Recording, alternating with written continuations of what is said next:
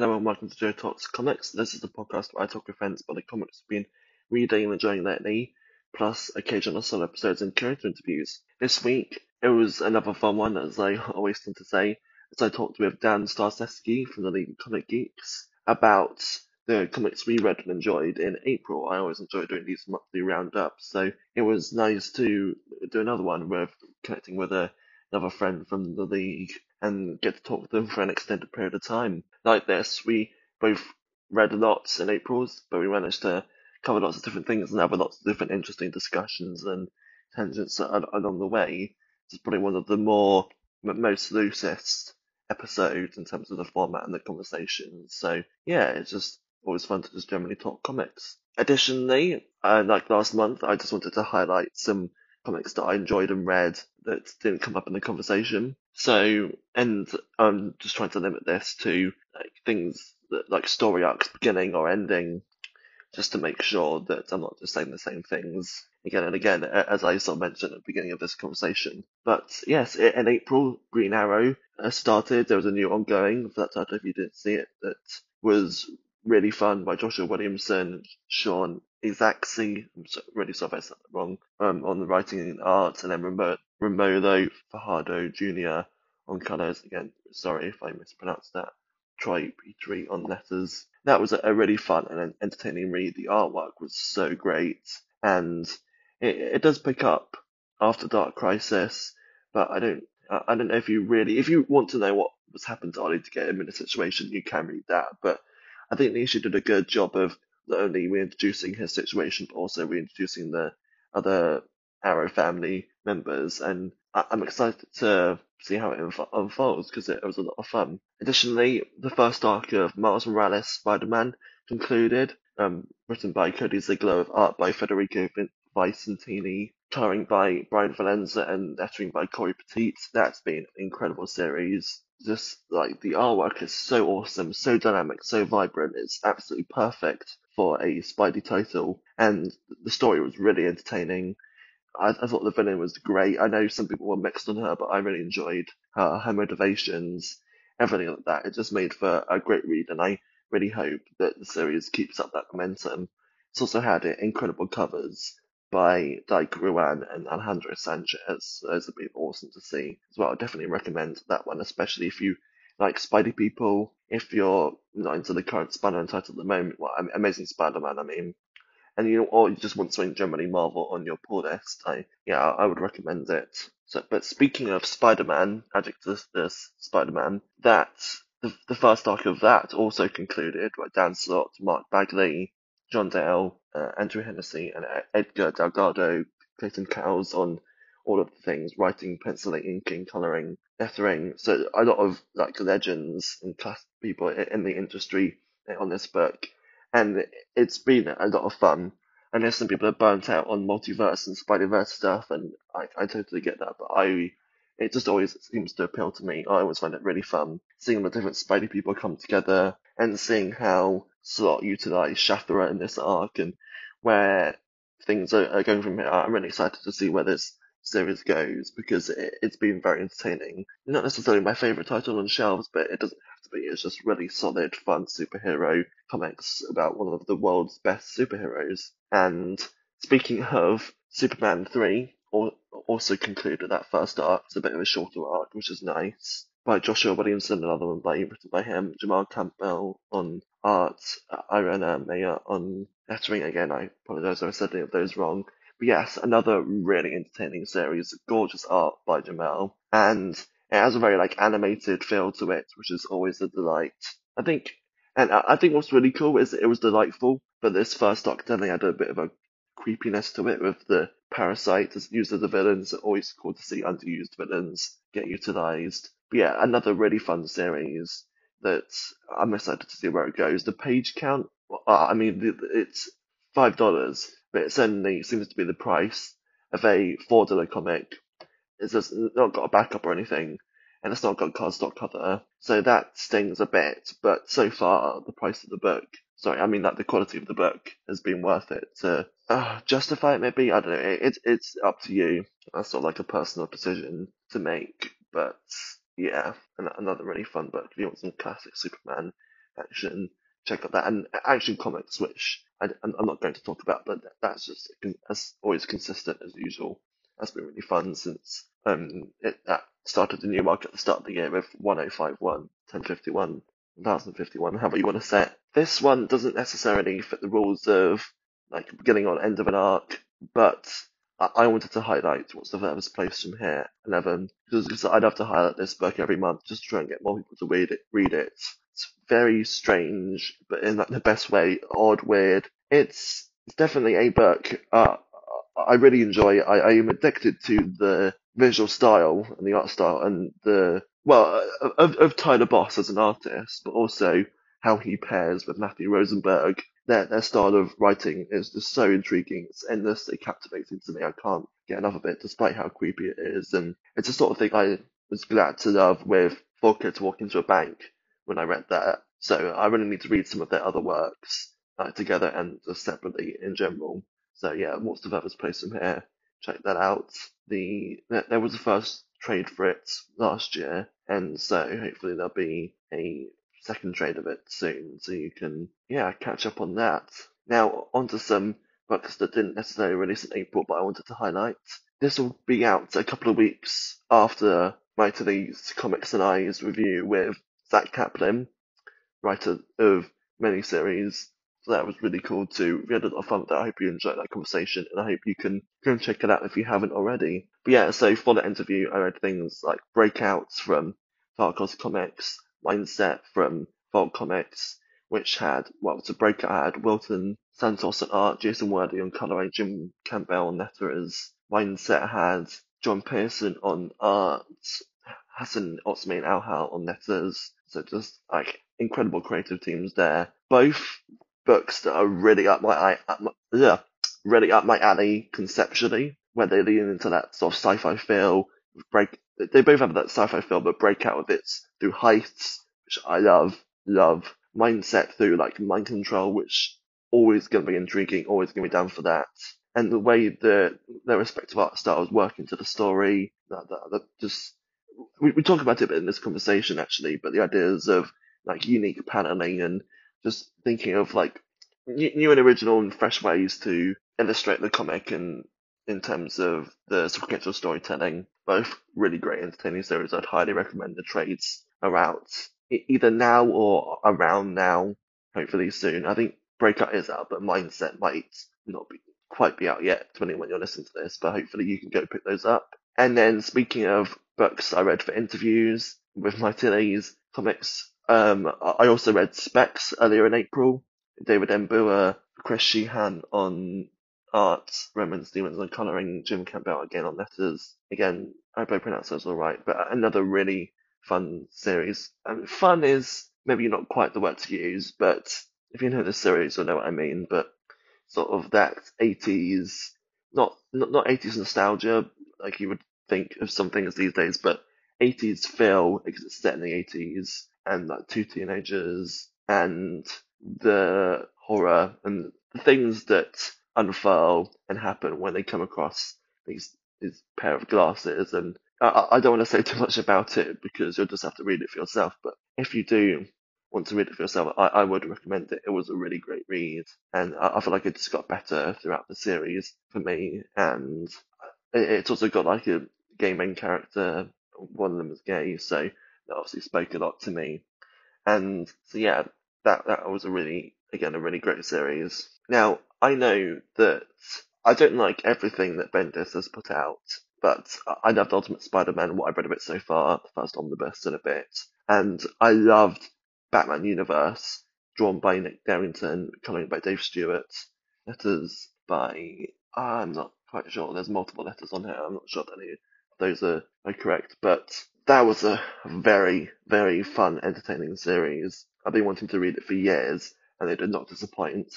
Because of the way it was released in the Walmart magazine story, multi-stories, that's what I'm looking for. It's like 12 like a dozen page vignettes, but they're all like connected together. It's all one story, and it just makes it very fast paced, very like dramatic, and it's frantic, but not in a way that felt rushed to me. It was in a way that felt really enjoyable.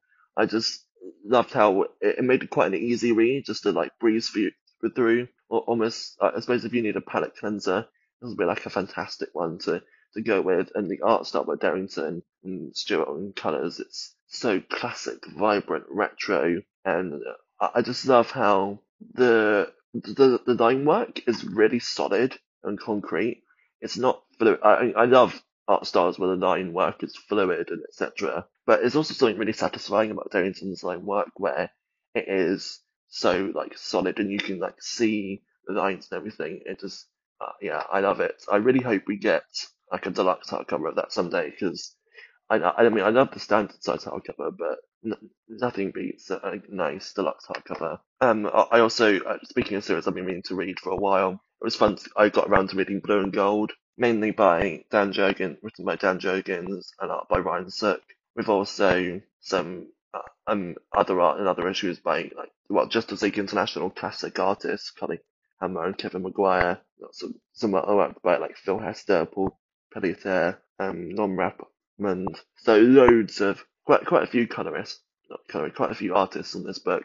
That was really fun. And speaking of palette cleansers, this was another like light, breezy, fun read. If you love like Blue and Gold, then I think you'll probably enjoy this. I've always found them like entertaining. I've always wanted to read them. I just love the designs, and whenever they show up, I just want to read them. So I haven't read the Justice League International run from the 80s. You think if I really enjoyed the idea of them, I would, but I haven't got around to it yet. It's not necessarily a must read, but it's definitely a fun one, and definitely something that I would recommend if you just want something that's like. And I know sometimes people want those comics that are like comedic and fun, and this is definitely one of them, especially with the art by Ryan Sook and the issues he was managed to do. Most of them, it's again using the same words I always use, like dynamic and vibrant. It's just so much energy and richness to the coloring. And then even one of the issues when the art change is incorporated into the story, that was really entertaining. As I've said quite a few times. So yeah, great series. Now I've talked to a few creators by this point that write and draw their own books, which I always think is really impressive. And this is one of them that I got to read in April. Another one, again, I've been wanting to read for a while. The Killock by Livio Ramondelli. And again, I hope I pronounced that right. Published by IDW. I love sci-fi and robots and things, so I was automatically intrigued. And then the premise of this, it's basically without spoiling too much, four robots all committed separate crimes, and then they're bound to each other's fates in this sci-fi graphic novel, as the solicit says, where they're very different, like classes and things, classes of robots. If you imagine like a fantasy thing, you might have like different classes of characters or whatever, or I guess not just fantasy, but think of like it makes me think of like D&D when you have like the different classes of characters. So you have the different like robots. And anyway, I'm getting off track. It makes me think of those series with anthropomorphized characters, animals, where you're exploring these very human feelings and themes and ideas through these non-human characters, and that's something that's especially prevalent here. The artwork is incredible. It's interesting because it has a very realistic look to it, the atmosphere. So you can sort of see like the grit and the metal and of the robot, and it feels like dirty and real. And that was a really interesting and fun angle to read through. And the story gets very deep. And yeah, that was it's really hard to say too much about that without spoiling this, but it was a really good read. I would recommend it if you're at all interested. And finally, Invisible Kingdom by G. Willow Wilson and Christian Ward and Sal C. Giuliano. I'm really sorry. I think on lettering maybe. Yes. I do not have enough time to talk properly about this, but I'm excited to cover this in a full episode of Night of these comics at some point. But this was a really, again, interesting read where it explores lots of themes around like religion and lots of issues that are like prevalent to our world today. And again, exploring them through a very like sci-fi fantasy lens in like cosmic and space. And there's some allusions to those real world things which aren't exactly subtle at all. And so it's fascinating to see how Wilson like unpacks those and weaves them into the story. And it's not even mentioning Ward's like phenomenal art. It's like breathtaking at times how the like whimsy of it, like the richness of it, the just like looking at the cover, it feels so evocative. I just feel it's almost like wet paint. I feel like I could reach out and touch and just get lost in the artwork. It's absolutely glorious. I love it. I know sometimes on his more grounded superhero work, the faces and things don't quite work. But here, when it's more like alien based and fantasy based, even if it's still humanoid, but it works so well, and that's one I definitely can't recommend enough. So yeah, with that, I'll let you get to the conversation. As always, I hope you enjoy, and I'll see you on the other side. Dan Starceski, welcome to the podcast. It's good to have you here. Thank you. Thank you. Yes, it's always fun when I can get a guest on, a friend of the League of Comic Geeks, to talk about the books we read in a nice monthly recap, this time covering April, because and it's also nice when someone that isn't necessarily reading this off the same titles as me, because I imagine it becomes a pretty boring episode idea if my pull list stays too consistent each month. So it's like, yes, the latest Batman issue was good. I mean, which it was, but Yeah. I mean, we all read the same. We read the same thing. We both like them. And it's like, all right, well, what else is there to talk about then? But yeah, very short episode. yeah. You strike me. Based on what I see you review, I see you get a good mix of kind of different publishers in. But if I had to guess, you probably lean a little bit more in favor of Marvel. Is that correct, or would you not even say that? Uh, it depends, I Mhm. think. There was a point in time, it's balanced out again now, these days, Yeah. but there was a point when I wasn't really picking up any Marvel Oh, at okay. all. And then, late last year, the new Fantastic Four run started, Mhm. and the new Miles started, and Scott Bagley Spider-Man started. So those sorts of series that I picked up and have been good. So I think it just sort of depends on what's out there, I Yeah. suppose. Yeah. I hardly. So it's kind of strange because like my actual pull list from varying from month to month is fairly even, but I think for a while it was only even because I probably pulled less DC books than I would because I have the DC Universe app. Right, yeah. So like if unless I like really want to collect it, I'm just going to read it on. I'll just wait and read it on there, especially because they came out with the ultra tier where you can just read things that are a month past. So that's Yeah. been helpful to kind of curb the cost of that a bit. But I still want to support the local comic store. So I want to be able to Yeah. pull some stuff. Yeah, it becomes tough in trying to get that balance between your sort of personal value for money and wanting to support a local business, especially if they're a smaller comic store, Yeah, yeah, like yours. But yeah. Um, well, one thing I have to say is that I appreciate how positive your reviews and posts are. As I'm sure you've experienced, the comic community can sometimes get a bad rap for kind of overreacting to things and being a bit negative at times. But even when something maybe isn't its best, you tend to find the positives in it. So that's appreciated. thank you. Yeah, I try. It's funny you mentioned that because I think this might actually go out on the week of 26 releasing. Okay. But yesterday, as of when we're recording, or Wednesday, a couple of days ago, Amazing Spider-Man 25 came out, and there were a lot of reviews on the Yeah. league feed about that. Some positive, a lot of negative, and a lot of just. It always becomes a bit tiring trying to like wade through those when Yeah. a there's like certain issues that come along every so often, and the feed just gets like a barrage of, I don't know if that's the right word, of just those like negative reviews, and it's like, it's one of those new comfort days. Well, right, and so it's two books I think in particular, at least in my experience. It's Amazing Spider-Man, right? And every time that comes out, it's like you have to sift through all the bad reviews, and then Tim Drake Robin, which my understanding is, I think I've seen some of your reviews that you actually are, well, at least at first were enjoying that book, right? I don't know so much.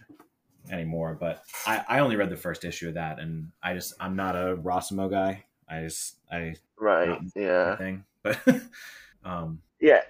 It's sort of like if anyone, I'm sure most people know what like the Padme meme format that people have made when in the earlier issues of Tim Drake Robin, I did actually enjoy it, mhm, and the thing where it's like we're going to learn more about Bernard, right? Right? mhm, Like he's going to right, get some more of a personality. I was like, right, that's at least like the hope, right, and then it hasn't quite materialized. Issue 7 was from his perspective, which was fun, but even so, it sort of gets to the point when you start to realize that maybe that depth isn't necessarily going to come along, and it's just shallow writing. Like that's not mhm, to say that I didn't you can't enjoy it or you can't, because there's a whole conversation that's about like good in inverted commas representation and all of that, which right, becomes an interesting discussion. But it's yeah, there's definitely lots of things you could say about it. I know it doesn't especially help at all that, as you say, Rosemary was the artist, because I actually really like his work, even on because there's sort of a few camps where there are people that don't like his work at all. There are people that like his work but don't necessarily think he was a good fit for the series. And mhm, then there's people like me that actually like enjoy him and enjoyed him on the series. But I know I appreciate that it's a bit stylized, especially on it's a bit more grounded, like Robin. yeah. Well, and like I think I might be in the camp of just not liking his fit on there because I mean I to be fair I think that might be the only thing I've read with him, but I've seen his art from there's a constant John Constantine book that he did. I don't recall which one it is, but like I think the art looked good on it, and then he's doing a Sandman book that also looks very good. But then like the one picture of Tim that gets posted around is where he looks like Sid from Toy Story, and it's just like it's a rough look in my opinion. I just don't know. And I think that the other thing, and this is all obviously just from a my observations after one issue, but while like I liked like the Sherlock Holmes and like literary references, the the tone of it all was more of a like a slice of life that these are the emotions of these characters and a little bit less of a of what you've seen with Tim before, you know. And so I mean that's not necessarily a bad thing, it's just different, and you know some people can react pretty badly whenever something different happens. So I mean I mean I hope we see more Tim, that's all, you know. And gets because it's ending at issue 10, is that right? I'm pretty sure. Yeah, in June, so Right. Well, so the soon, night next couple terrors of will come, months. and then whatever happens We'll after see. that. I mean, I doubt he'll be in Yeah, limbo, you know. So yeah, but so April was pretty good. I mean, both in terms of, I mean, I read quite a bit of stuff of kind of back issues, but like the actual stuff released in April was pretty solid. I mean, did you have like a favorite thing that you read in April? My favorite's always the same every month, and it's World's Finest. I mean, it's just it's too good. It's just too good. yeah. It was fun. The world's finest issue in April because it kicked off a new arc. Because after they had that interstitial issue in March, which was fun and I really enjoyed. But again, it's always nice to get back to the main story for a new exciting storyline or whatever. Right, right. Yeah, and like well, and so actually, like, I think that no, so March was the kickoff of the that was the first book of the new arc, I think. Because then Oh yeah, yeah, February was right, yeah. where Dick and Kara went on a date. Yes, getting mixed up. I don't know why I thought that was. Well, It was a good continuation of the. yeah, yeah, but I mean, I'm just like really enjoying the setting of World's Finest, right? like I'm a huge Dick Grayson fan in general, right? And like I'm very happy with that he has, you know, graduated and moved to Nightwing and is doing his own thing separate from Batman. But like my introduction into really like comic book characters is Batman the animated series, where Dick Grayson's Robin, and it's just it makes it so that like if Dick Grayson's Robin in a story, you better believe I'm going to enjoy it. Like you know, it's just and it's awesome to see these stories. So you get that older feel while it's still feeling modern at the same time, because you don't get like you get the older books where there's like walls of text and thought bubbles explaining every single thing going through their mind, but you still get the you don't really get that with World's Finest. So that's fun. Yeah, it's a really fun and delightful balance there. I think that's the thing that always gets highlighted, and that I always find myself is that it's just so fun. And I mean, I don't think anyone can say enough good things about like the art in the series with like Mora's art and Bonvillain, especially with Bonvillain's colors. It's just so like vibrant and rich, and yeah, I think like delightful is just the best word, or one of the best words to sum it up. To be honest. Yeah. Well, and it's interesting that you mentioned Bond Villain, because I made note of that in my review for Shazam #1. Is like the art's still really good, Yes, obviously. that was interesting. It's really good. The art and like I'm still like more is amazing, right? But I can't quite put my finger on what exactly it is about Bond Villain's colors that are just like that set it apart. So like everyone and then Dan Moore deserves every ounce of credit that he gets, but like Bond Villain adds probably more to that than we even realize. And so I know that they do work together frequently. I don't know how many other like because I try to read as much Dan Moore as I possibly, or pick up as many Dan Moore books as I can. Like Once and Future, I think Bond Villain's on that as well. Yeah, I was going to mention Once in Future because I think that must have been my first like proper introduction to Mora's art and by Right. extension Villain's coloring because I remember hearing that it was like so many good things about it, Yeah. and also when I saw it for myself, it was the most like vibrant Yeah. art that I'd like ever seen. Like the colors were just probably the best colors that I ever seen, just in terms of how like spectacular they were. They were just Yeah. she definitely like elevates it in such a like bold way. Just Yeah. this is yeah, there's so much about it that Yeah, mm, and the amazing thing about Once and Future is like it's like the tone of it all is like it's so dark, you know? It's like it's all really dark, but somehow also the colors are vibrant. And I think maybe that's kind of what it is that stands out, is there's so much use of like black and dark gray in the backgrounds that the vibrant colors that they're using is pushes it kind of into your face. And another artist that kind of does that is that did that is Tim Sale. Looking at like the Long Halloween and stuff, using sort of monotone backgrounds, but then like pushing the color that they want you to see, that he wants you to see, like right up in your face, which I love that. I'm a sucker for that. So like in the Long Halloween and was it Spider-Man Blue, he does that a ton. And so I see that when Bond Villain does, I see Bond Villain. I would be interested to see if she took inspiration from Tim Sale in that uh, in that book, because I see some similarities there. yeah, I hadn't even considered that. It's the all the amazing books that I hear about drawn by Tim Sale is definitely one of my biggest probably blind spots at the moment in terms of what I still need to read because I don't think there's anything. But yeah, like the classics like Long Halloween and those things that I need to dive into someday. You haven't read Long Halloween? No. Well, it's just like I mean, it's amazing. I mean, it's truly it's I wouldn't say I read a ton, I do a ton of rereading, you know, just because there's so much to read. But that and like Watchmen are two that I've just read a few times, and like my wife does not read comic books. She reads quite a bit, but not comic books. And I told her, I'm like, you have to read this for Long Halloween, because it's just it's incredible. So yeah, I mean that Spider-Man Blue is amazing, because that's both Jeff Loeb and Tim Sale. for Long Halloween and Spider-Man Blue. And then there's a bunch. I haven't read all of them either. They did Dark Victory, which I read, but there's a whole bunch of Marvel ones that they did that I want to read. Just because I mean, Spider-Man Blue was amazing too. So yeah, those. Yeah, like Hulk Grey and Daredevil Yellow, everything. Yeah, yeah. Those sorts of things I haven't.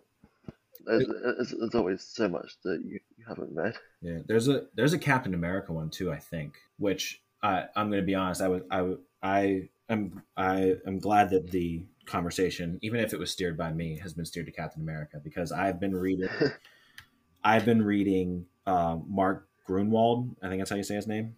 His run in the '80s on Captain America, and it's the whole John Walker saga. I don't know if we want to avoid spoilers on a closing in on 40-year-old run, but all I'll say is that it's been a page turner. I can't stop reading it. I got a Marvel Unlimited membership on May 1st, and I think I've read 30 Captain America issues since then. It's just I can't stop. It's so good. So Nice. Yeah, that's another run, like a classic sort of 80s run that I hear a lot of good things about. And I think in general, it's interesting that a lot of my like Marvel stuff I haven't read is some of like the most prominent characters from the MCU, like Iron Man and Thor and Captain America, where yeah. I've read the first omnibus of Jason Aaron's Thor, Okay. but apart from that, I haven't really read any any of that sort of like trinity of the MCU for such a long time. Right. Right. Yeah. I mean, I know. I'm trying to think of what I've read of those kind of those heavy hitters like you mentioned, like Thor. I've read Mm, like no Thor like at all.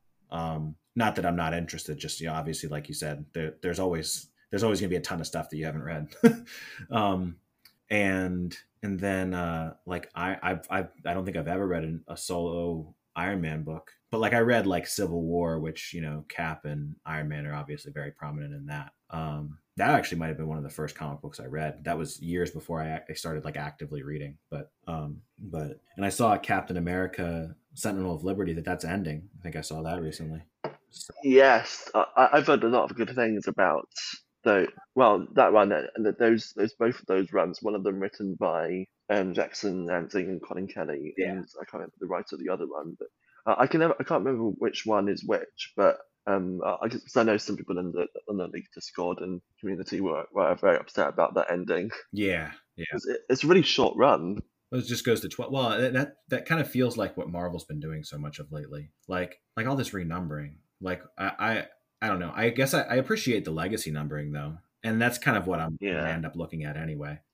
But I mean, mm, I was going to say in a sense, it's like sort of helpful to see. Okay, this arc starts or this new run starts at number one, even though it's legacy 600 something, whatever. But yeah, yeah, and I can't remember how they got onto it, or if I actually looked on how they got onto it, but there was a conversation in Discord a minute about this sort of legacy numbering earlier and number ones, and mhm. uh, I pointed out something that's always interesting and funny to me that surely at a certain point, Batman 135 isn't any worse in terms of like big numbers in like Yeah, inverted commas than 900. Like yeah, at that point, it felt because it's tough because if you like stop renumbering after a certain point and just sort mhm. of like put your foot down and say you're not going to renumber, then you end up in this sort of weird situation where the numbering started with Rebirth and we've had several runs since then. So now you're at a weird numbering like 135, Right. and it's like if you're not going to renumber, then it's I don't know if it's just almost worth just reverting back to legacy numbering or just like leaving it as it is. I don't know. What do Yeah, you no, I think? mean, I agree with that. And like Wonder Woman and Flash both got Uh, back to their legacy numbering. yeah, and now they're going Now back they're to going issue back. one Yeah, in September. right, right. So like Although, I don't know mm, where their heads are with that. I don't know if they care or if I mean, can the number one issue? I mean, I guess that I mean the sales bump has to be a real thing or they wouldn't do it. But well, that's my thinking, and also because I think it does happen. There's probably diminishing. There's almost definitely diminishing returns, but yeah, because I remember there was an indie series that I love called By the Horns. I had the writer on in January, end of January, and they did like 8 issues and then took a break, and then like when they came back, they like started with a new number one, Right. and like they put their legacy numbering on the back, and so I think it's sort of interesting that it's not just like these like big like Marvel and DC. If it's like more indie comics are having to like do it to get the best possible, then like although in some cases you'd argue that an indie comic needs the renumbering more because they're probably like a Spider-Man number one is probably more likely to Spider-Man's going to sell whatever, Yeah. whereas something like an indie comic is probably going to need that sales bump more. Yeah. I mean, I have to imagine that like a sales bump from a new number one for an well, nowadays though, like when you get Amazon and Netflix picking up these books for TV shows, like these indie comic number ones are becoming extremely valuable. Like what is it? Something is killing the children. Isn't that that's getting a show, right? Yes, at And that number some one's point. worth like it's worth. I mean, you pay an arm and a leg to get that anymore. 8 billion genies just to, Oh yeah. if you. I mean, it's just yeah. At this point, I'm just gonna start. Just to finance my retirement. I'll just run around and grab all the number one indie comics and hope that they get picked up for TV shows. But yeah, it's It's cool when you have comics like Kelly Thompson's Captain Marvel, which is ending in June, mhm, so next month at issue 50, and that's like the last title that was relaunched in like the 2018-2019 Fresh Start era, which is what coincidentally when I got into comics, so I have a lot of fondness for that era, but it's right. sort of wild to see the last that they managed to survive for like 50 issues that long.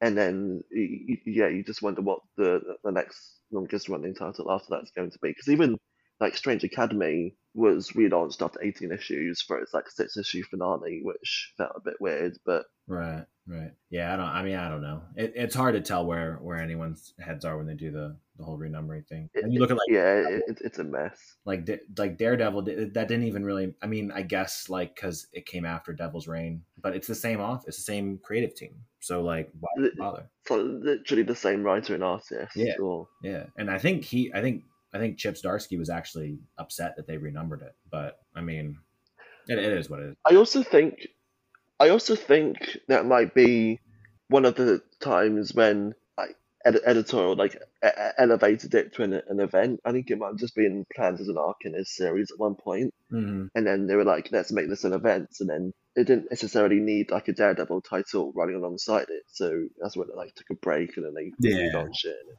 it's all the yeah, it's a mess. yeah.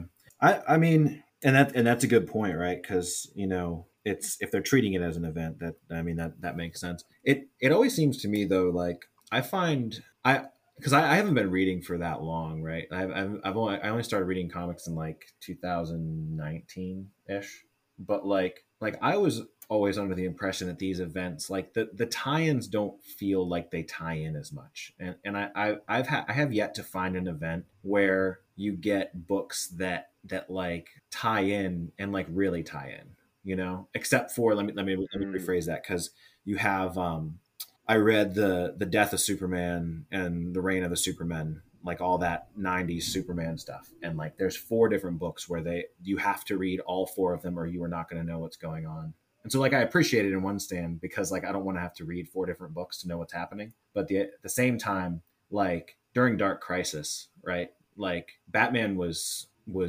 fighting with Failsafe, and apparently he was missing, and like I don't know when all this stuff is supposed to take place, like it's just it gets to be a little confusing, but at the same time, you can appreciate that they're not trying to bust your wallet by making you buy 7 different things at the same time anymore. So Well, because that raises the interesting question about what people prefer in terms of their events. Because like sometimes you have like the like Marvel model where sometimes you'll have like summer events where like every title it just like interrupts the ongoing title just interrupts the flow and it crosses over into the event. Like what War of the Realms? I don't know if there's been a more recent one. mm-hmm. I suppose. Well, because I don't know if maybe Because then you have other events like Empire and Absolute Carnage, where Hmm.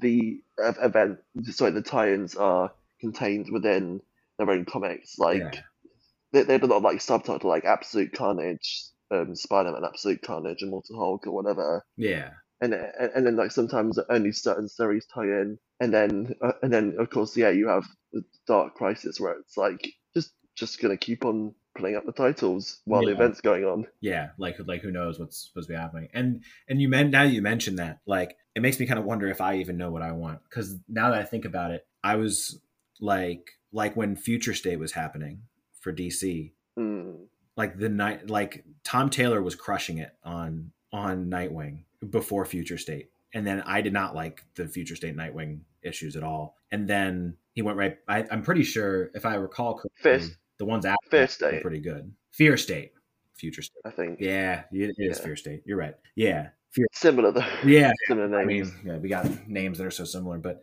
yeah. So the Fear State stuff, right? Like I thought that those were, and it's interesting because like Tom Taylor still wrote those issues, but he was be obviously an Yeah, editorial, like you have to fit it into this box, because the crazy thing is about that was like Dick had just, well, I guess again I don't want to do spoilers, but basically he Dick like bolted on Bloodhaven at the absolute wrong time to go to Gotham to do the Fear State stuff. And the way they explained it in the issue was just like, I know it's a bad time, but I got to do this. And like that was the extent of the explanation. And it's just like, okay, that seems a little off, because like there's really important things happening in Bloodhaven, but we need to do Fear State. So so to that point, if they had just ignored it and just let Dick magically be in Bloodhaven and Gotham at the same time, then that could have been avoided. So yeah, I don't know. I don't know what I want from events. Maybe just no events. I don't know.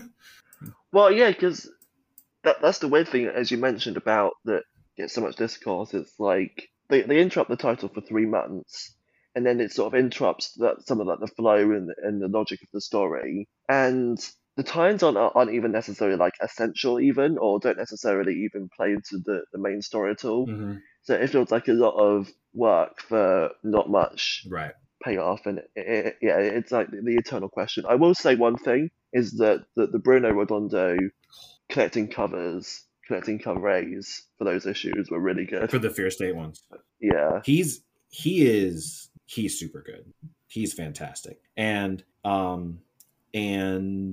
I read he did art on a Human Target book, like when he was very first starting, and it's funny because he it does not look the same as it looks now. You can see massive improvement, and I'm not on Twitter anymore, but at the time I was on Twitter, and I mentioned or tagged him and said something about his Human Target, and he was like embarrassed to say that he was on the book, and it's like not that bad, but like he's obviously made leaps and bounds. But yeah, I'm gonna look at those covers, because I think I know the ones you're talking about. I know a lot of people don't like that Barbara Gordon, the her costume in that, like it looks kind of like the Batgirl from Burnside one mixed with something else. But let me see these. You said the connecting covers for, oh yeah, those are nice. Those are good covers. I don't even know that I realized that they were connecting covers until you mentioned it. So, but I actually dropped Nightwing. yeah. Nightwing is a conversation. It's one of those books where there was a period of time after the Fair State issues Hmm. in sort of like the 80s and 90s when because I think most people were sort of blown away by the first arc and enjoyed the first arc, and then Fair State threw off the momentum a bit as those sorts of issues do, Hmm. and then I still enjoyed it afterwards, but it wasn't quite the same. And there was a certain point between the Fair State issues and 100, like a dozen issues or so, where some people were like, "Oh, like Bruno Redondo is carrying the book. It's only Yeah. good because he has on art." And I was slightly in denial. I was like, "No, no." And then it sort of got to it got to 100, Yeah. and I read it, and I was like, I've enjoyed these past like dozen issues or so, but I did want to like make pull this space for something else, just to like move on to something else. Yeah. So it's like I think I'll still go back and read the rest of the run someday, but I just needed I fancied a change. Yeah, yeah. I dropped it, and I'm reading it a month behind digitally. So I've read through 102, Uh, but like, and the only reason I'm doing that is because I have it's part of the subscription, right? Like it's not I it's interesting because it's not bad, right? It's not that it's bad. Tom Taylor is a good writer. I know he is because he's written really good things. I don't know if it's like an ongoing thing because like obviously the whole Heartless thing, like the he it's like he had Fear State to distract him, right? And then he did I mean in the time between since he started, he's had 3 Fear State issues. He had the continuous art issue where every page it's just one continuous yeah, which is really cool looking, by the way, but not a whole lot of story, right? He had a crossover with Superman, Son of Kal El. He had the Nightmite issue.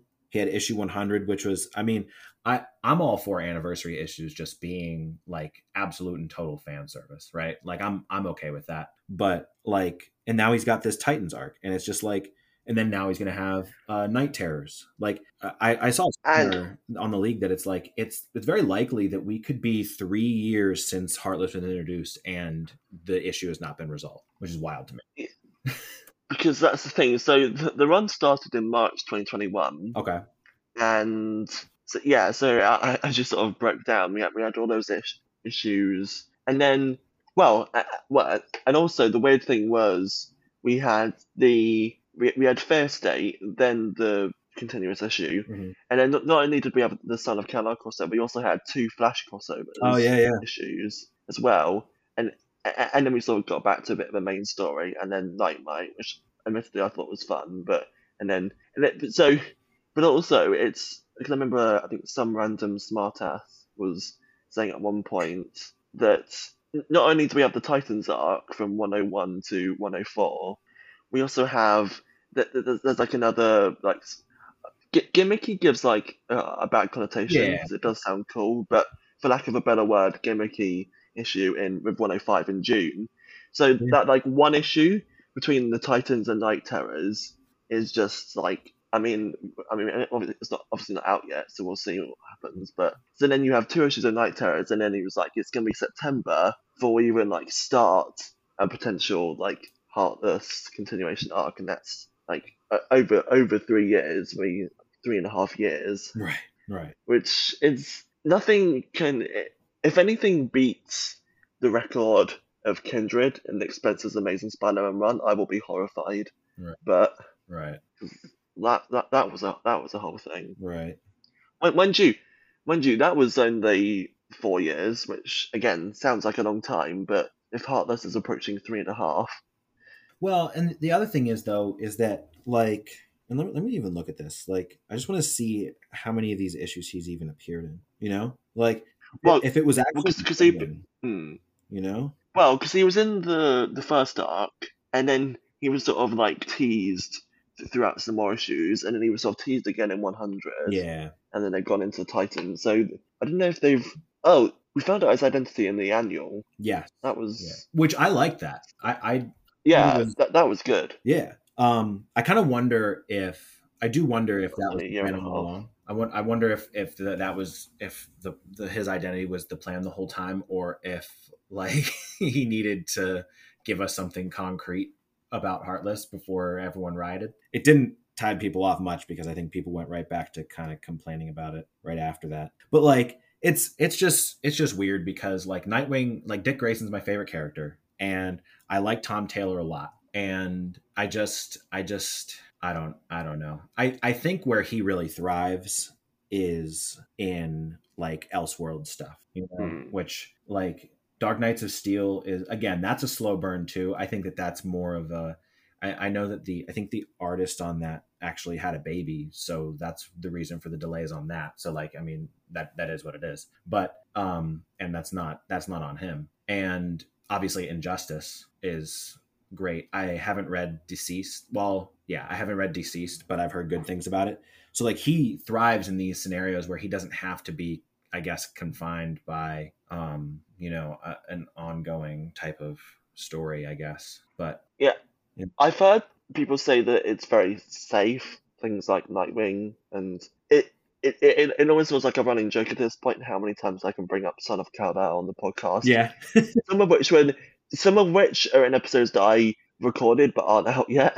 Yeah. But which is always fun. But because that, yeah, I think that's part of the problem with like especially some of his series is that yeah, I don't know, because I absolutely adore Deceased. I haven't read the follow-up series, but because I'm holding out for like a nice like massive omnibus of everything Yeah. Yeah. at some point eventually in the future. But I absolutely adored the first series I read, and I dropped off Dark Knights of Steel because the release schedule got a bit weird. There was some delays that's been really delayed in the sort of second half, but I enjoyed what I did read, and the art by Yasmin Putri. Mhm. I thought that was great, so I'm excited to read the rest of that eventually. But I don't know. You're saying Dark Knights of Steel? Yeah, Yes. yeah. So if I had known, so first of all, it's interesting because like I started reading comics like right at the beginning of 2019, but I was only reading digital at that point, and I was only doing on like the subscription. I wasn't pulling anything, right? And then I would because like I told myself, I'm like, oh, this is a money pit. I'm not gonna get myself into it. And then my wife got me a subscription to Dark Knights of Steel, like physical copies of it. And like the first time I went in and got my first issue, I was just like, this is a feeling I need to chase. So, so now like 400 comics later, 400 collected issues later, and like 1,500 issues read. I'm obviously doing quite a bit more, but if I had known how long this would take to come out, I probably would have just waited for the trade or the hardcover. It'll read better in trade and hardcover. So, Yeah. but it's Well, good. it's weird because sorry. No, I was just say it's good. It's good. Yeah. So the issue, the story is. Yeah, it is interesting because with a different Tom, with like Strange Adventures, Yeah. that's with Mitch Gerards and Doc Shaner. I read the first 5 issues of that, and then I think and then went bi-monthly, so every other month, and then I dropped it.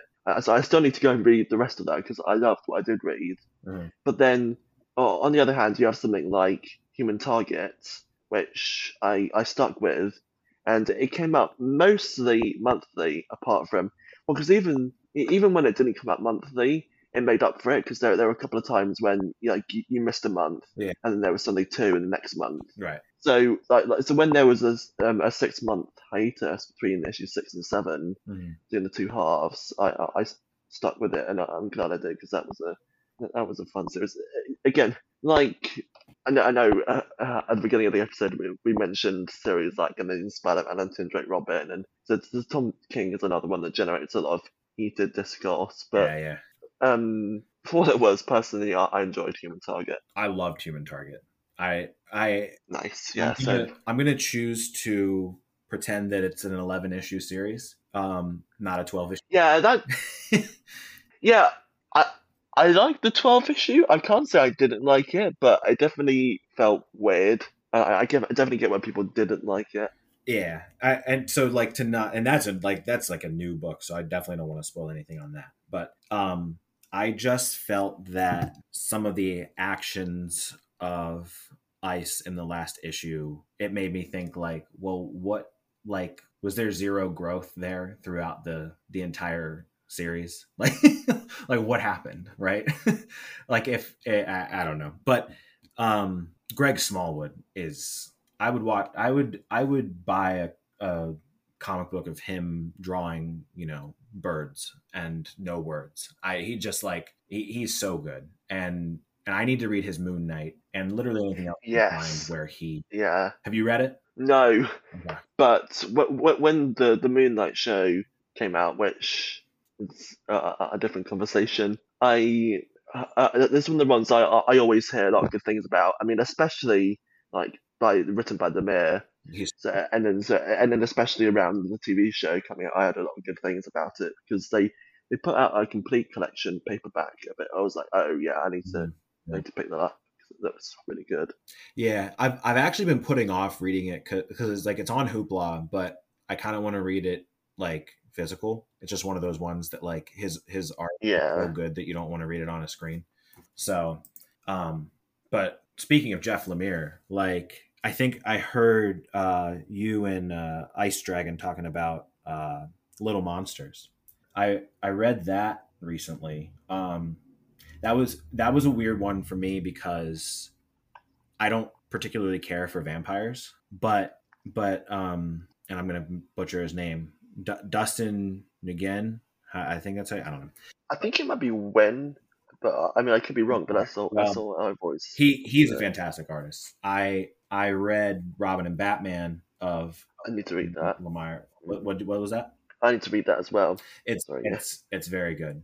It's very good. It focuses a lot on the sort of the tension between Dick and Bruce, and like I guess like how it kind of like it originated, which is like that's like all I've ever wanted in a comic book is something that focuses on that. Just because like it's like the foundation of Dick's character and like how he's grown from being this little sidekick to kind of his own person. Mm, But yeah, so Little Monsters was a little weird though because I don't like vampires in general, and so I was putting it off because I'm like I don't know if I'm gonna like it, but that creative team is so good, and so I read it, and it was one of those things where like I could tell it was good, but it just wasn't, it just didn't click for me, and I think it's because I'm just not a big vampire person, but that was that yeah, so that was kind of a weird read in that regard. So yeah, I mean, speaking of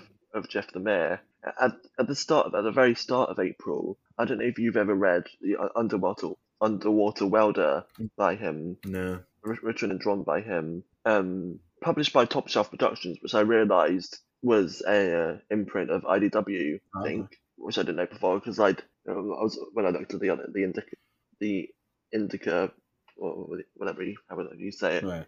in the book, and it was oh. But yeah, point being, that was a phenomenal book. I love why you just looked at it on the league and it's like all 5 stars that I can see, which is really cool. But Yeah. yeah, if you love the mail, you need to check out Underwater World. I know some people don't like his art style, but Yeah. I think it really works. Yeah, that's what I was going to ask about because he did Sweet Tooth too, right? Is that right? Yes, Yeah. which again also need to read.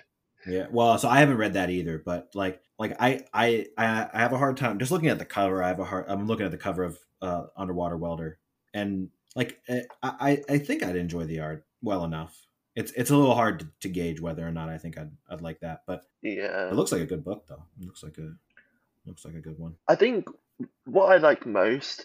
But now I haven't read Sweet Tooth, Mm-hmm. so I don't know.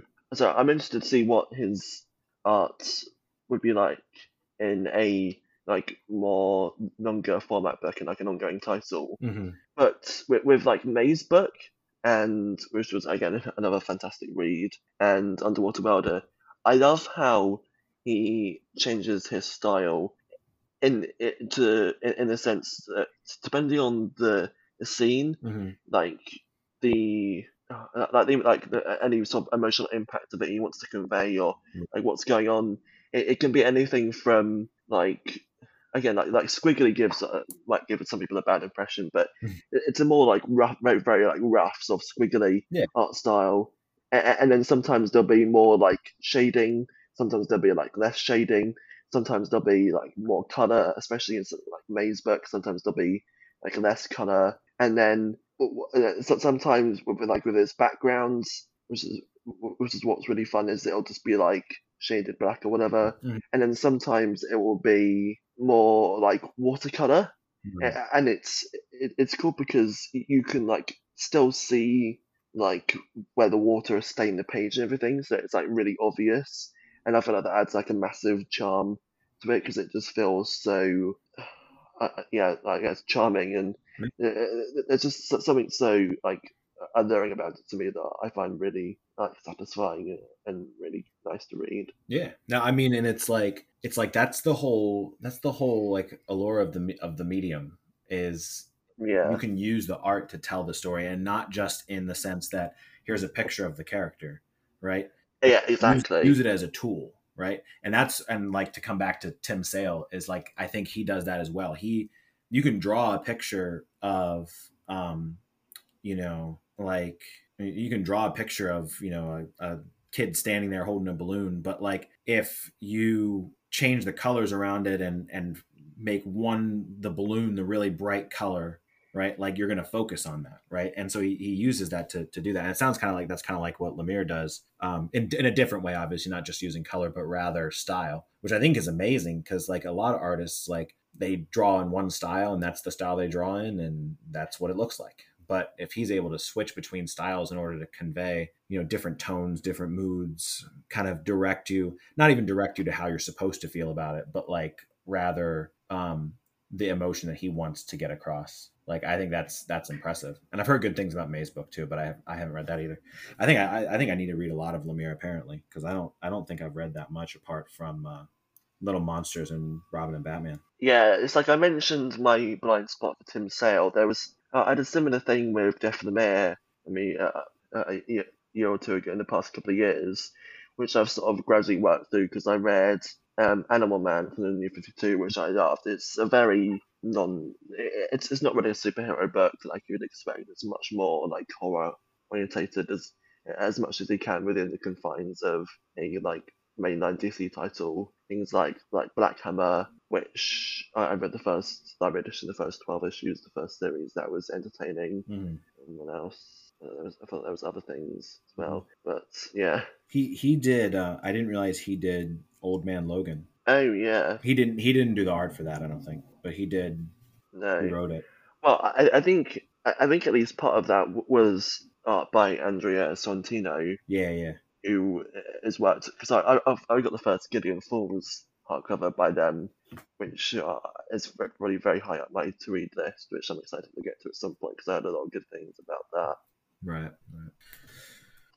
Yeah. I don't it's funny. We're talking about all the things, all these different things we've read. I don't think I've mentioned one thing that I read in actually in April. But I mean, it's I mean, I was looking through your list. I mean, we did touch on things like Daredevil yeah. and No, that's true. That's Captain America. I suppose not specifically yeah. the particular issues, but I was like, oh wait, hang on, Nightwing. Did you have you been reading No One? No, I've heard a lot of good things about that because I love Radiant Black, so Yeah.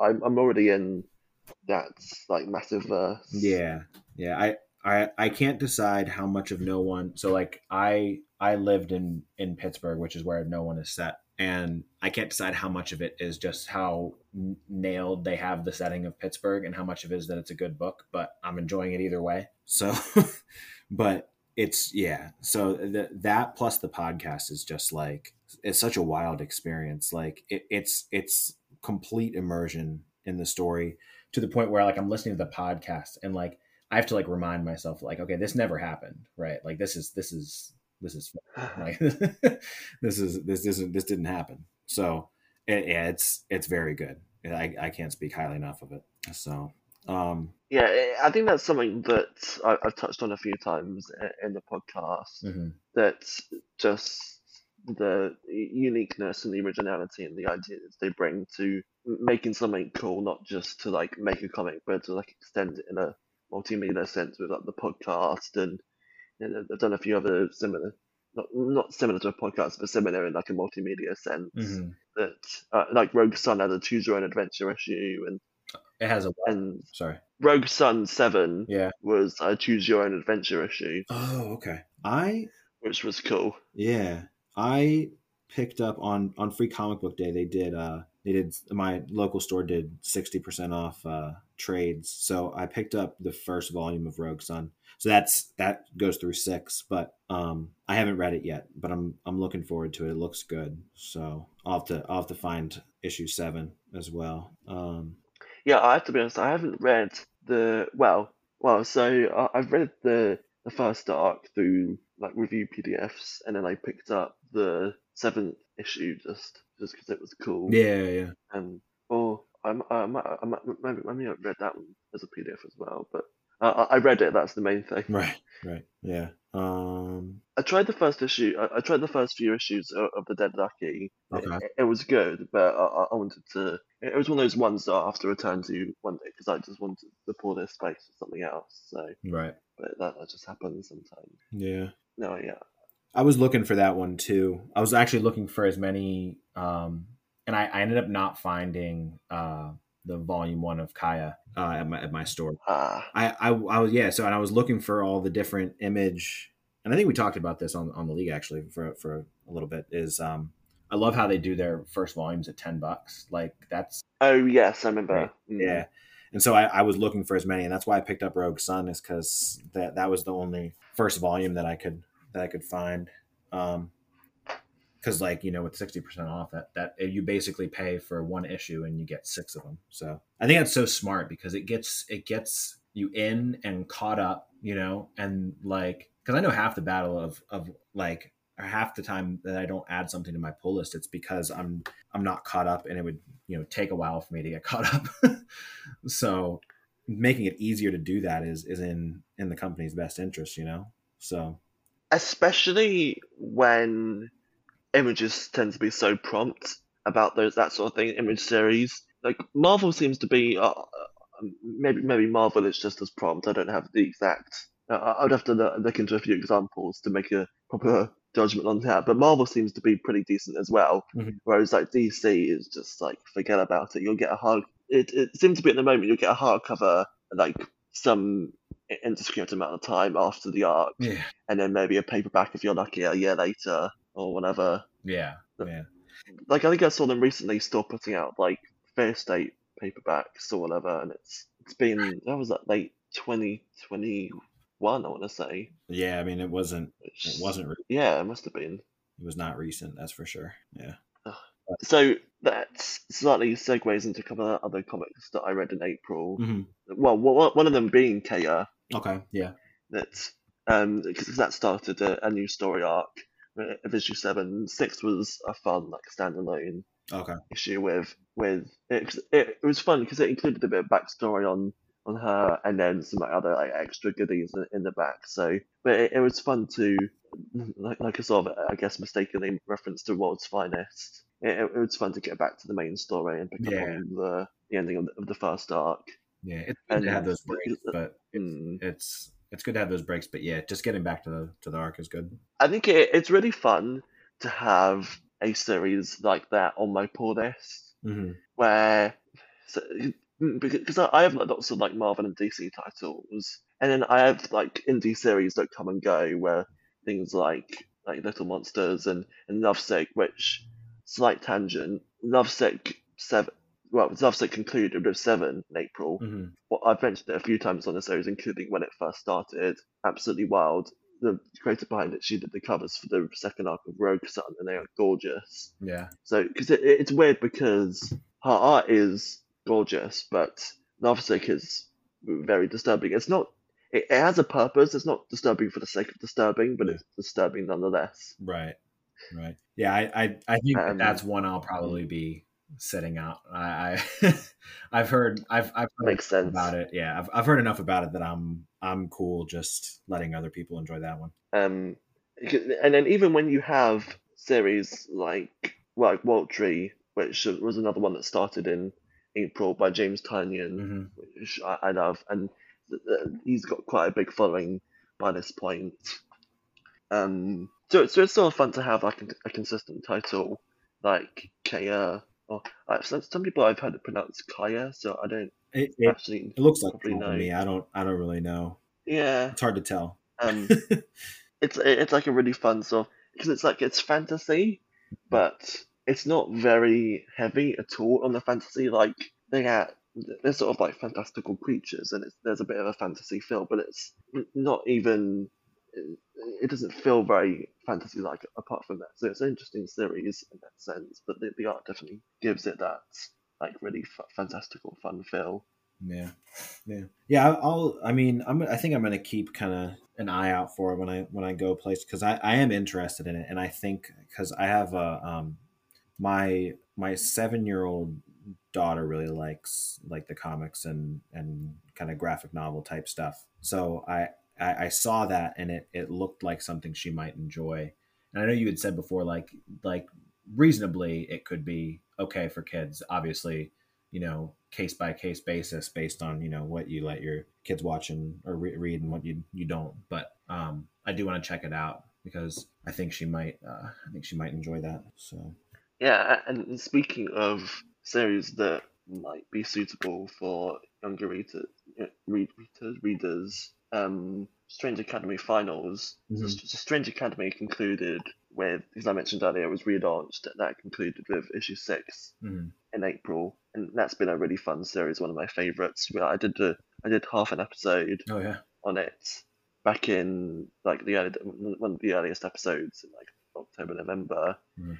because then I covered like another series and the second half of the episode was someone, but it, they've been putting out those like the trades Uh-huh. of that series in like smaller size trades, and sometimes we call them like graphic novels, where they're like smaller than a like single issue or trade paperback. So I think they're meant to be more for like kids, and I don't know if they've actually ever appeared in like a Scholastic book fair or something, but I imagine that's the sort of market they might be going for potentially. So Yeah. You know what? it does have that youthful art style as well. Right.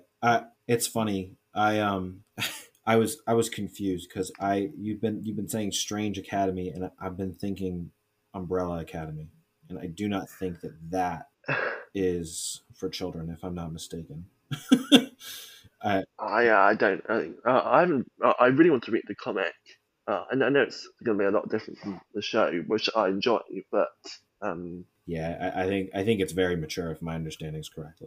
And I was like kind of confused. I'm like, oh, I didn't realize about that. But now I'm seeing I've seen some Strange Academy books, but okay, yeah, no, I mean I'm always on the lookout. I have 5 kids, so I'm always oh well. for yeah I'm always on the lookout for kids comics. They love going to the store and they like getting them, and so I'm always on the lookout for those. That's why I have Darkwing Duck on my pull list as well.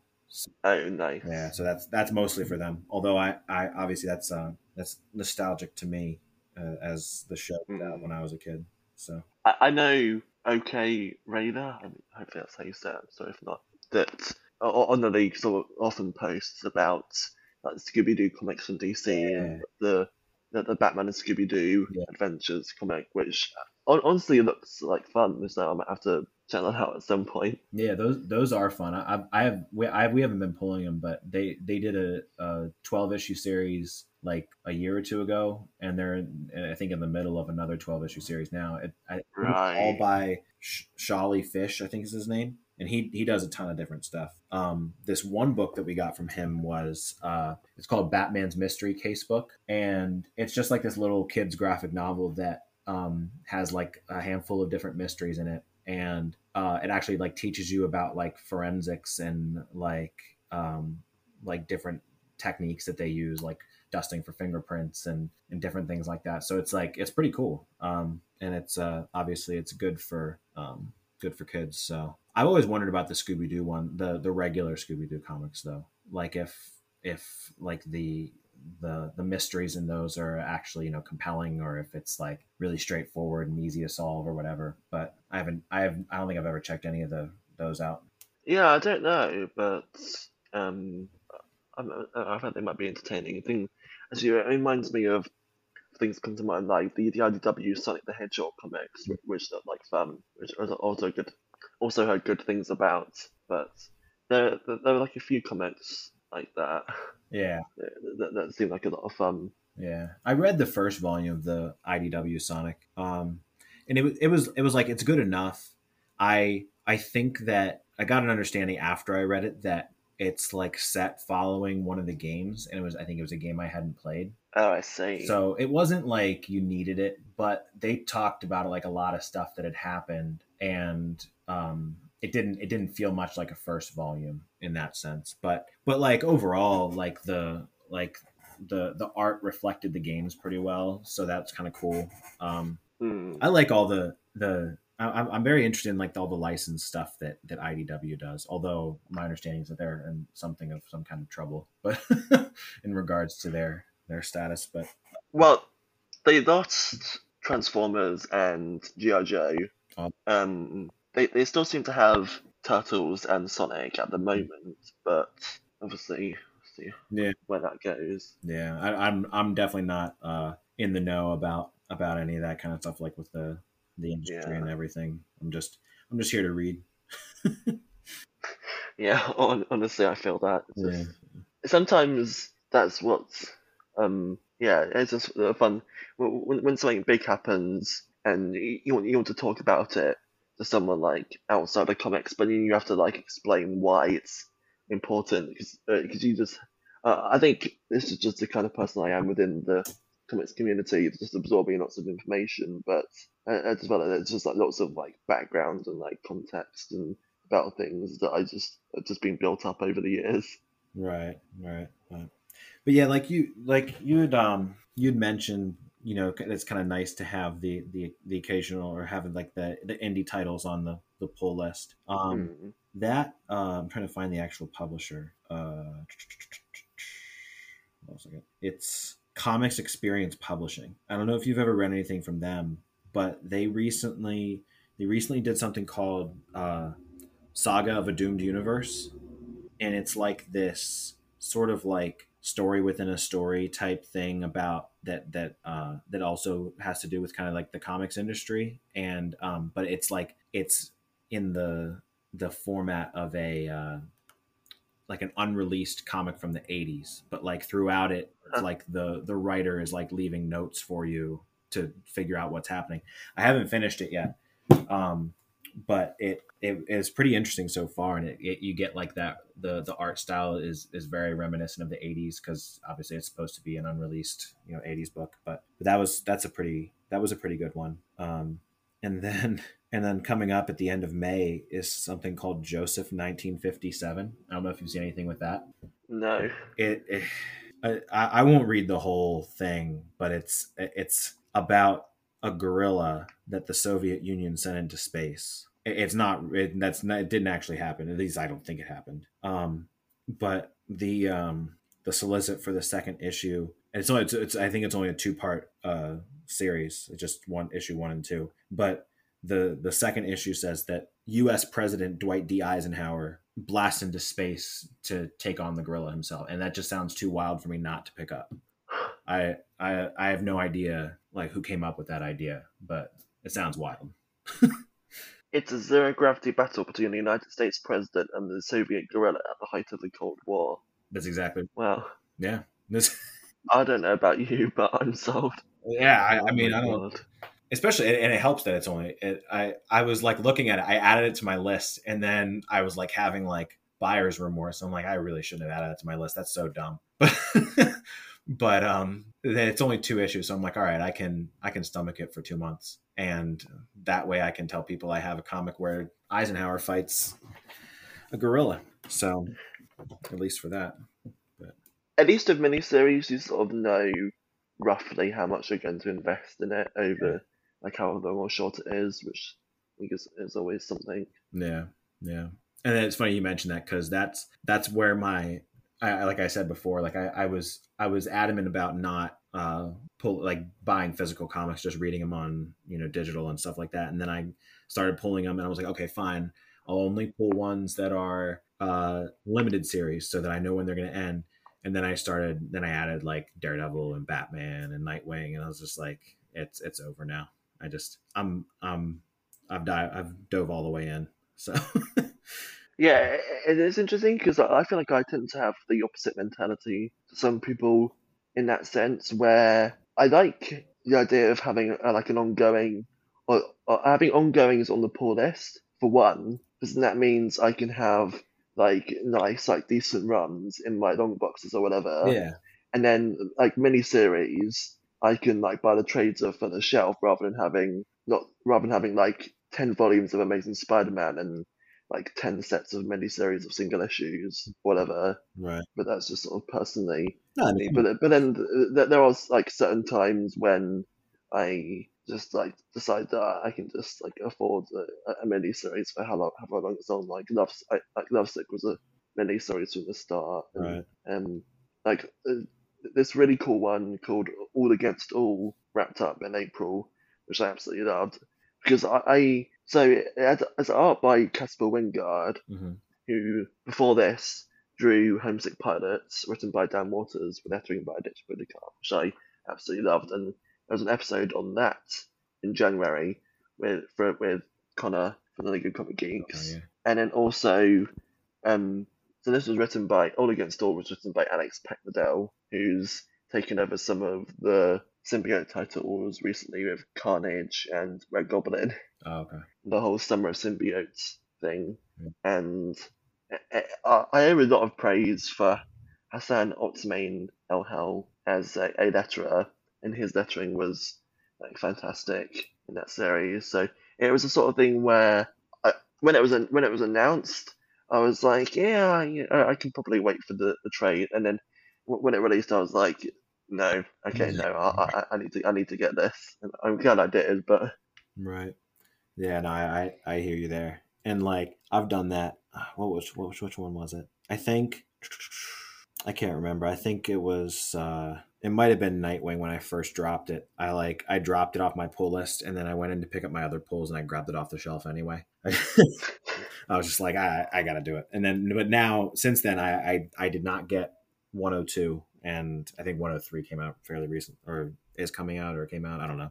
But another one that I want to talk about because I think I saw that you had read was it Clear on Amazon? Is that right? So yes. I well based on that reaction, I feel bad Oh no. that Clear wasn't. Oh no. Yeah, no, I didn't read Clear. I was just Okay. I was. It's another Amazon series that I had read, but it sounds like I should read Clear. Is that Scott Snyder too, or is that someone else?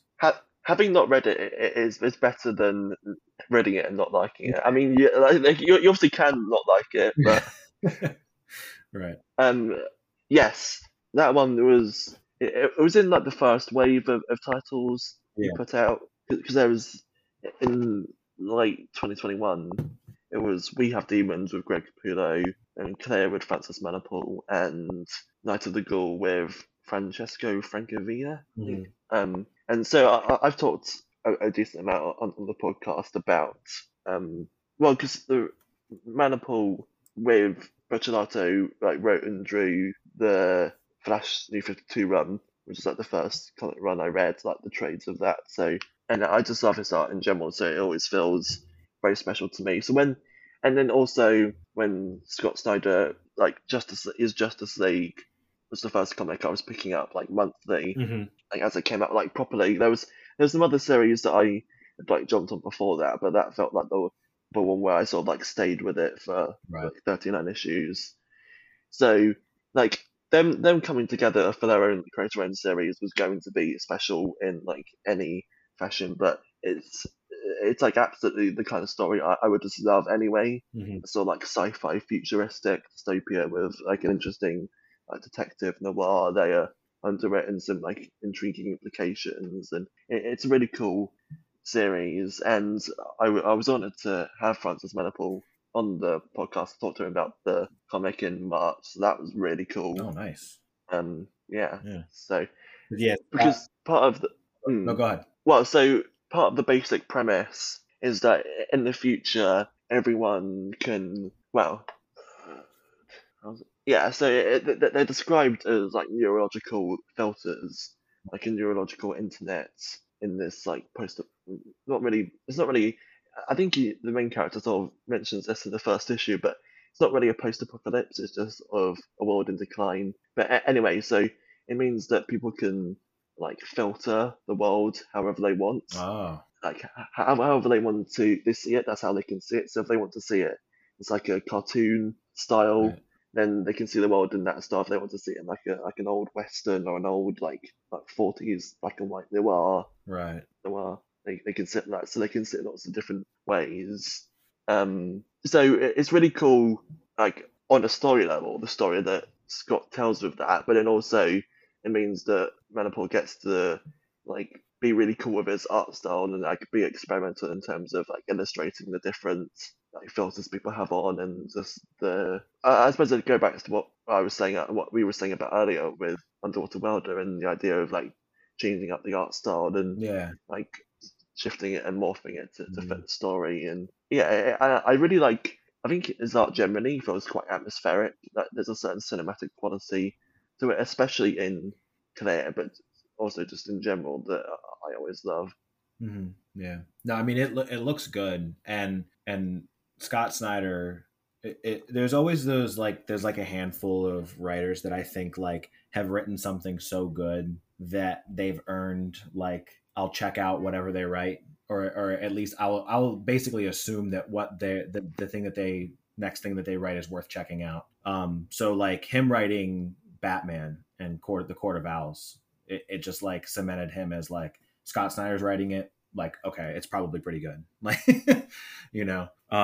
And I mean, I haven't read a ton of Scott Snyder, but I don't think I've read anything of his that I didn't like. So, but the one thing I read of his that's also comicsology is called Barnstormers. Have you? I don't know if you've checked that out or not. Uh, No, I haven't.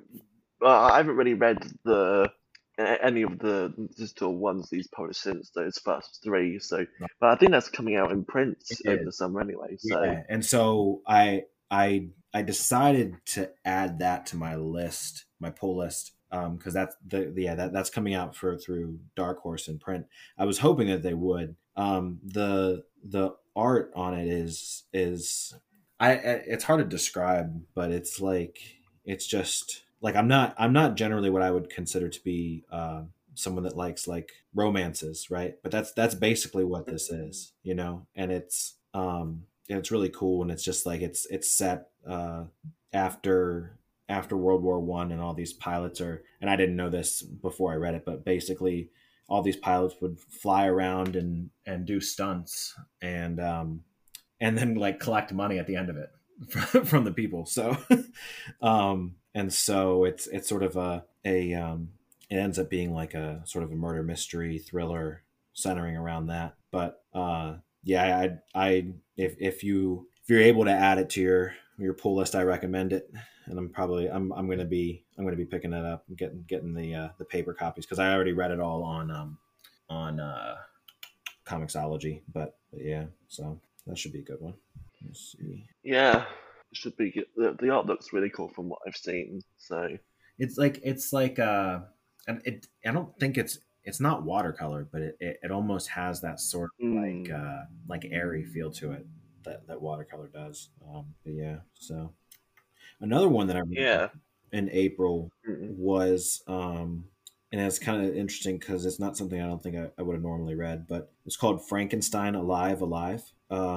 And it's just this I guess it's technically black and white. I don't think that there was any color. If there was, it was the occasional thing here or there. But it was just a really good like kind of introspective story on Frankenstein's monster, and like after the initial like story, right, like the regular Frankenstein's created alive, whatever, and how like his creator like haunts him, and trying to kind of like find his place, where to be. And it's a really good story, so I highly recommend that one. That was IDW too, which I was actually kind of surprised that it was IDW because it seemed a little bit. I'm obviously like we talked about before. I'm used to that, seeing their licensed stuff. So, but it was very good.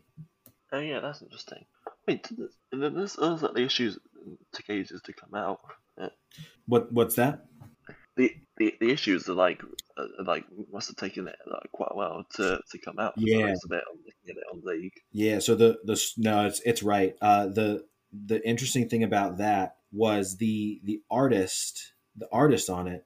Was it Bernie Wrightson? Actually died. Oh, And right. was I think I think that he was sick like while he was doing the art for this, but died before. It was a 4 issue series. Died before issue 4 could come out. So, and then on top of that, it looks like issue 3 actually took a while to come out too, and I imagine that had to do with health issues. But the forward in the book is just this like beautiful like tribute to this artist, which I'm gonna be honest, I had never heard of Bernie Wrightson before, but it looks like he did a lot of like Swamp Thing, a lot of the like kind of, I don't want to say horror because it's not I guess true horror, but it's a lot of the like the creepier kind of scary stuff. But yeah, the forward to the introduction in the book is just, it's this beautiful tribute, and then someone finished it up for them, and then they finally released it on like a collected edition after that. But yeah, so it's that one got 5 stars from me. That was very, very good. It's on, you can read it with the Prime reading on Comixology, I believe. I think that's how I read it, and I think you can also read it on Hoopla maybe, but I need to find a That's, paper yeah, that's copy. yeah, that's interesting. I haven't heard of that one. It's always interesting when you have those, even when they aren't necessarily like adaptations, but sort of Yeah, continuations of like public domain classic prose stories like that. right, right. Because this is something like completely different, but like because like in April, I don't know if you heard about Renfield at all. Mm, The that Nick, it was like a new like Nicolas Cage movie, Nick Cage, with that Nicholas Holt, who was, I think it was in that some of the later X-Men movies. So that was like a Dracula, like a modern day Dracula thing, which was a lot of fun and sort of that quite violent, but in like a really like comedic and fun way. yeah. That was yeah that was a fun movie, Hmm. good movie. No, I'll have to look into that. Nick Cage is just, he's something. Yes, he he was actually like decently entertaining as Dracula. Mhm. It was that weird point where like the campiness sort of played into it, where it's sort of they're doing almost into like a false sense of security, Mhm. because like the campiness sort of makes you think it's more of like a joke, and then there would be times when I was actually found him like genuinely creepy. I'm like, oh, like interesting, Yeah, yeah, because it's sort of like a really fun, interesting balance between like disturbing and campy. So that was yeah. yeah, it was something. Mm, nice. I think. So yeah, I don't know if there's anything else in particular that you want to highlight. Well, this book is at this point 13 years. Yeah, 13 years old. But I read Space Ghost.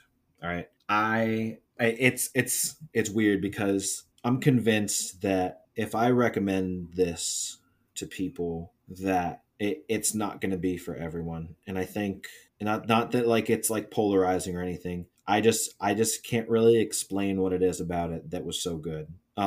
It's a like a classic revenge. So I don't know if you've heard of Space Ghost before, but he's like a Hanna Barbera like cartoon character, and Oh, yeah, and so like that's like Yogi Bear and like like stuff like that, right?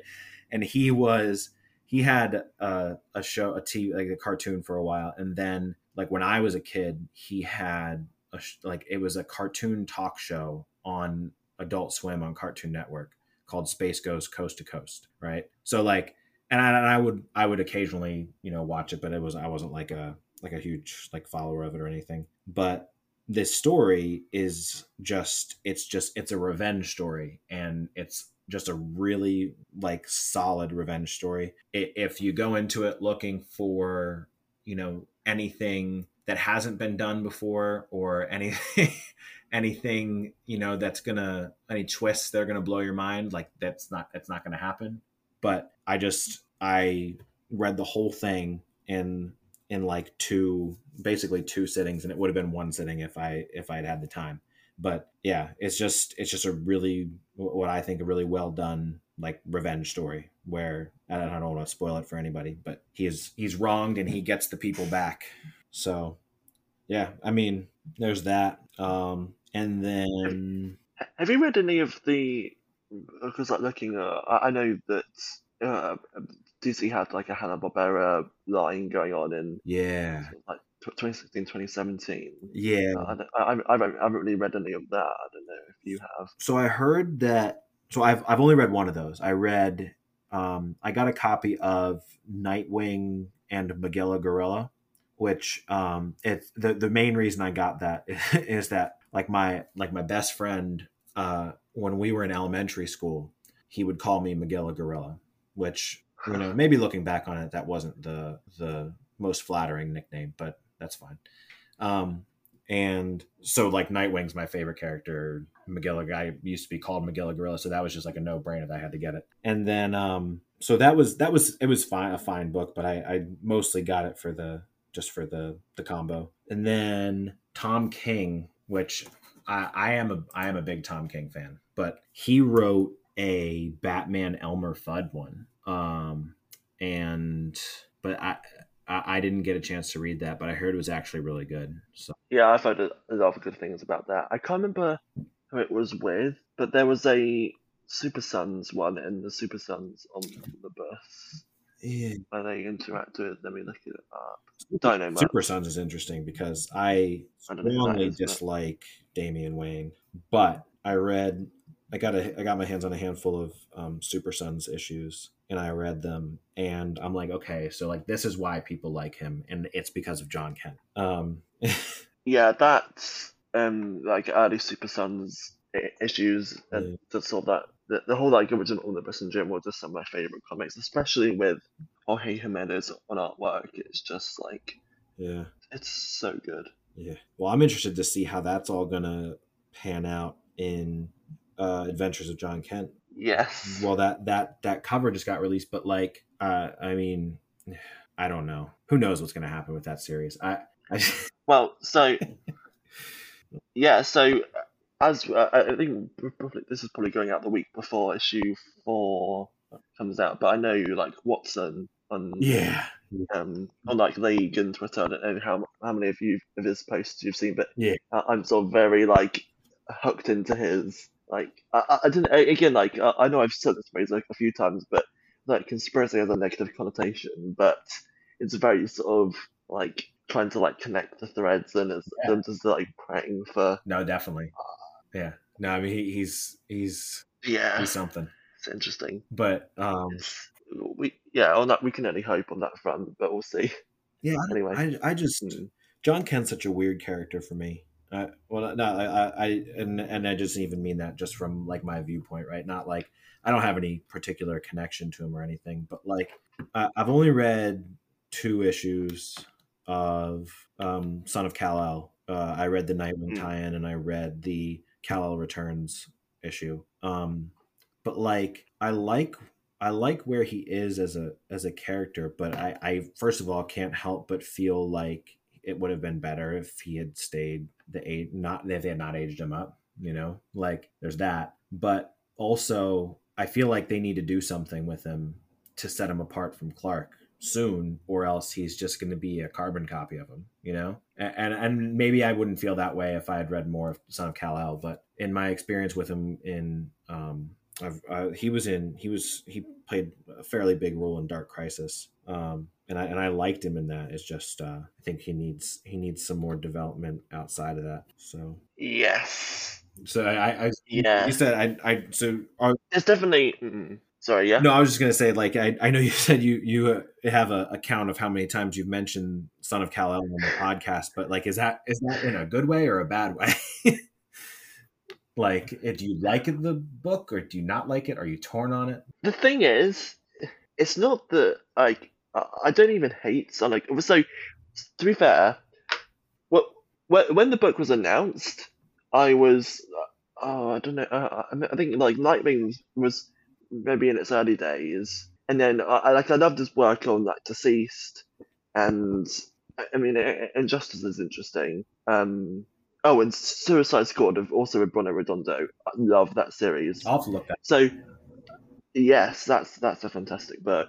So I was sort of like optimistic. I was like excited because at that point I was quite after like the few years the Bendis era and everything. I was sort of down on Right. like the new version of John Kent. So I sort of had hope that like if anyone could make him interesting, like it would be Tom Taylor. I distinctly remember thinking that at the time, and for the most part, I did really enjoy that first arc.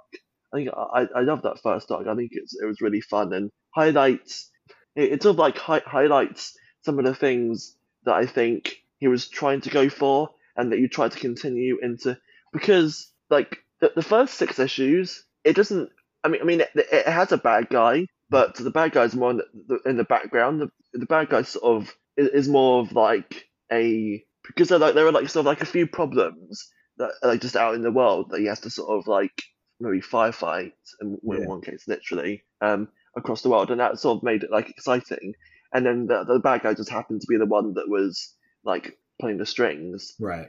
But then for like the rest of the book, it sort of like pushed the bad guy to the front. It was like, oh, this is his like this is his like big plan all along, his real plan. And sort of like by like pushing him to the forefront, it just sort of exposed how like personally he's just a bit like flat and uninteresting. Right. And so it just it's sort of the point where it's just more like a cackling, it's sort of like putting like a cackling bad guy at the forefront, Right. and then still trying to like push successfully the types of because it's the sort of thing where I think he takes pride in that it's sort of like a superhero comic without much like action in it at times. He's sort of like trying to solve the world's issues and like that's fine in like in theory, but I think the execution is sometimes leaves a bit sometimes leaves a bit to be desired for some people, Right. especially like I mentioned earlier about some people thinking Nightwing is a bit safe and that sort of thing where Right. it's all a bit to sort of like flat and and shallow and something that both John and Tim's boyfriends, in lots of people's opinions, including my own, but I mean to each their own, that they are very like a bit shallow and Yeah. I mean, it just sort of reads as like in some points like trying to like I guess I'm describing virtue signaling, but not in a way that like do bros use it. yeah. Well, I mean, That is the thing with sorry, that is the thing with those comics. yeah. Some of these comics where it's like well, when I talk about them, I'm going to talk about them in a way that some like other people, but they mean it in like a negative way. I'm coming from it from like a place of which I don't know how that sounds, but you know what I mean. Right. No, I mean, I hear what you're saying, and it's like, I like I don't know anything about who is it, Jay. Well, like, exactly in some ways.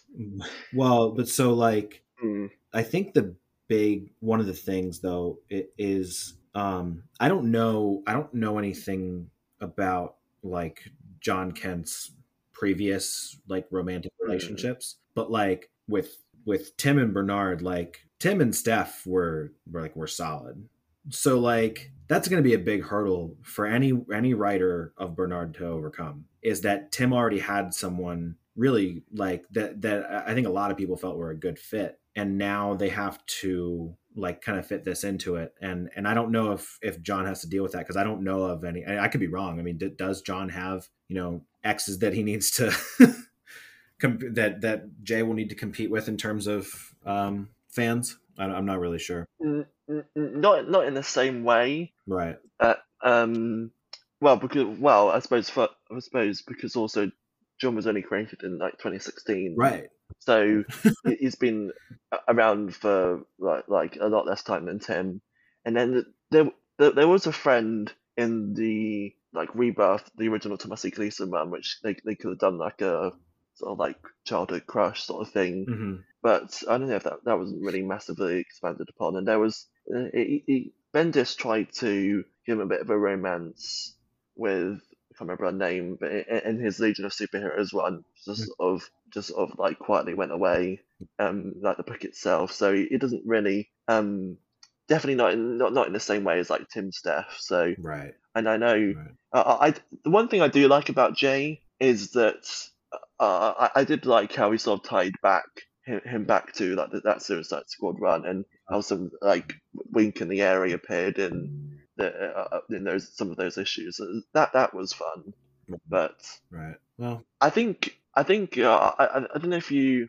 I think I remember thinking you might have alluded to this a bit, but I think that's part of the thing with something like Tim and Bernard, where it's sort of surface level in some ways and can be seen as that because it's sort of like telling and sometimes not much showing, which I think it can be a bit of a downfall when you because like it's not like there's a lack of potential there with Tim's direction over the past couple of years, but there's maybe like again in execution it could just been yeah it's tough. Yeah, and I mean we're like just I think that it's like that when any kind of character's like romantic relationship changes, you Yeah. have to convince the fans of that character that this new person, either you have to convince them that this new person is better, or if you write it in such a way that they're just not, like that they're going to go back to this other person. Like I'm a big, Dick Grayson fan. Like I'm team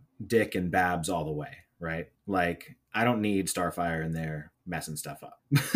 But like people have really strong opinions about this stuff, and like regardless of who came first or whatever, but like people have really strong opinions on who their favorite characters should be with. So I mean, I haven't read, like I just know, like from what you see on some random smartass posts about Tim and Steph, that he obviously has very strong opinions about that particular relationship. So Yes. yeah. So And yeah. yeah, good for him. I think it's because that's the interesting thing is that because he hasn't really been around that long, I've sort of read most of John's appearances, whereas I do not have the same experience with Tim at all. So that's always interesting to read his reviews and other people's reviews. Yeah. Yeah. Anyway, yeah, I don't know if you've got anything more to say about anything we've I don't talked about, anything you read. I don't think so. I don't think so. I think we covered. I'm actually surprised at how much stuff we covered on the my apparently very long list of stuff that I read in April. But I'm probably just gonna keep hammering away at 80s Captain America, because it's crushing it. So, but yeah. So I appreciate you having me on. It's always cool to just sat and talked comics for an hour and 45 minutes. I'll take it any day, Yes, like can't beat that. So yeah, yeah, for sure. It's always fun. Thank you for coming on. It was quite fun because when I tried to get a guest for each of these episodes, mhm. I, I feel like so far I've been a bit more organized in it, and then this month I just was like, I had to just message into the link Discord. It's like, oh, who wants to come on? I've got like a free slot, and so I'm excited, and makes me feel appreciative that a fair few people were willing to come on, and that you were willing to come on, and that we were willing to work this out, because I know sometimes with time zones it's always a bit of a mess. Yeah, but So it worked out. So all right. yeah, Well, wow, yeah. Thank you. Just have a nice rest of your day. absolutely, you too. All right. Welcome back. I hope you enjoyed that conversation. Unfortunately, that's all we've got time for on this episode. I want to thank you so much for listening. If you enjoyed the episode, please rate and review the show 5 stars wherever you're listening. I would really appreciate it. If you want to keep up to date on new episodes, please subscribe.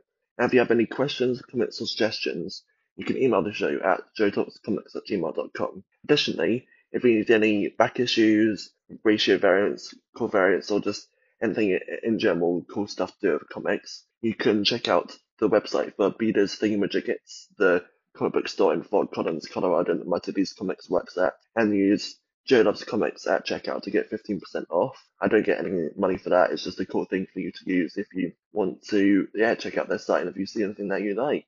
You can find the podcast on Twitter at Joe Talks Comics. And finally, you can find me on Twitter and Instagram at Joe Loves Comics, where we can continue talking comics. That's all for now, and I hope to see you next time. Bye.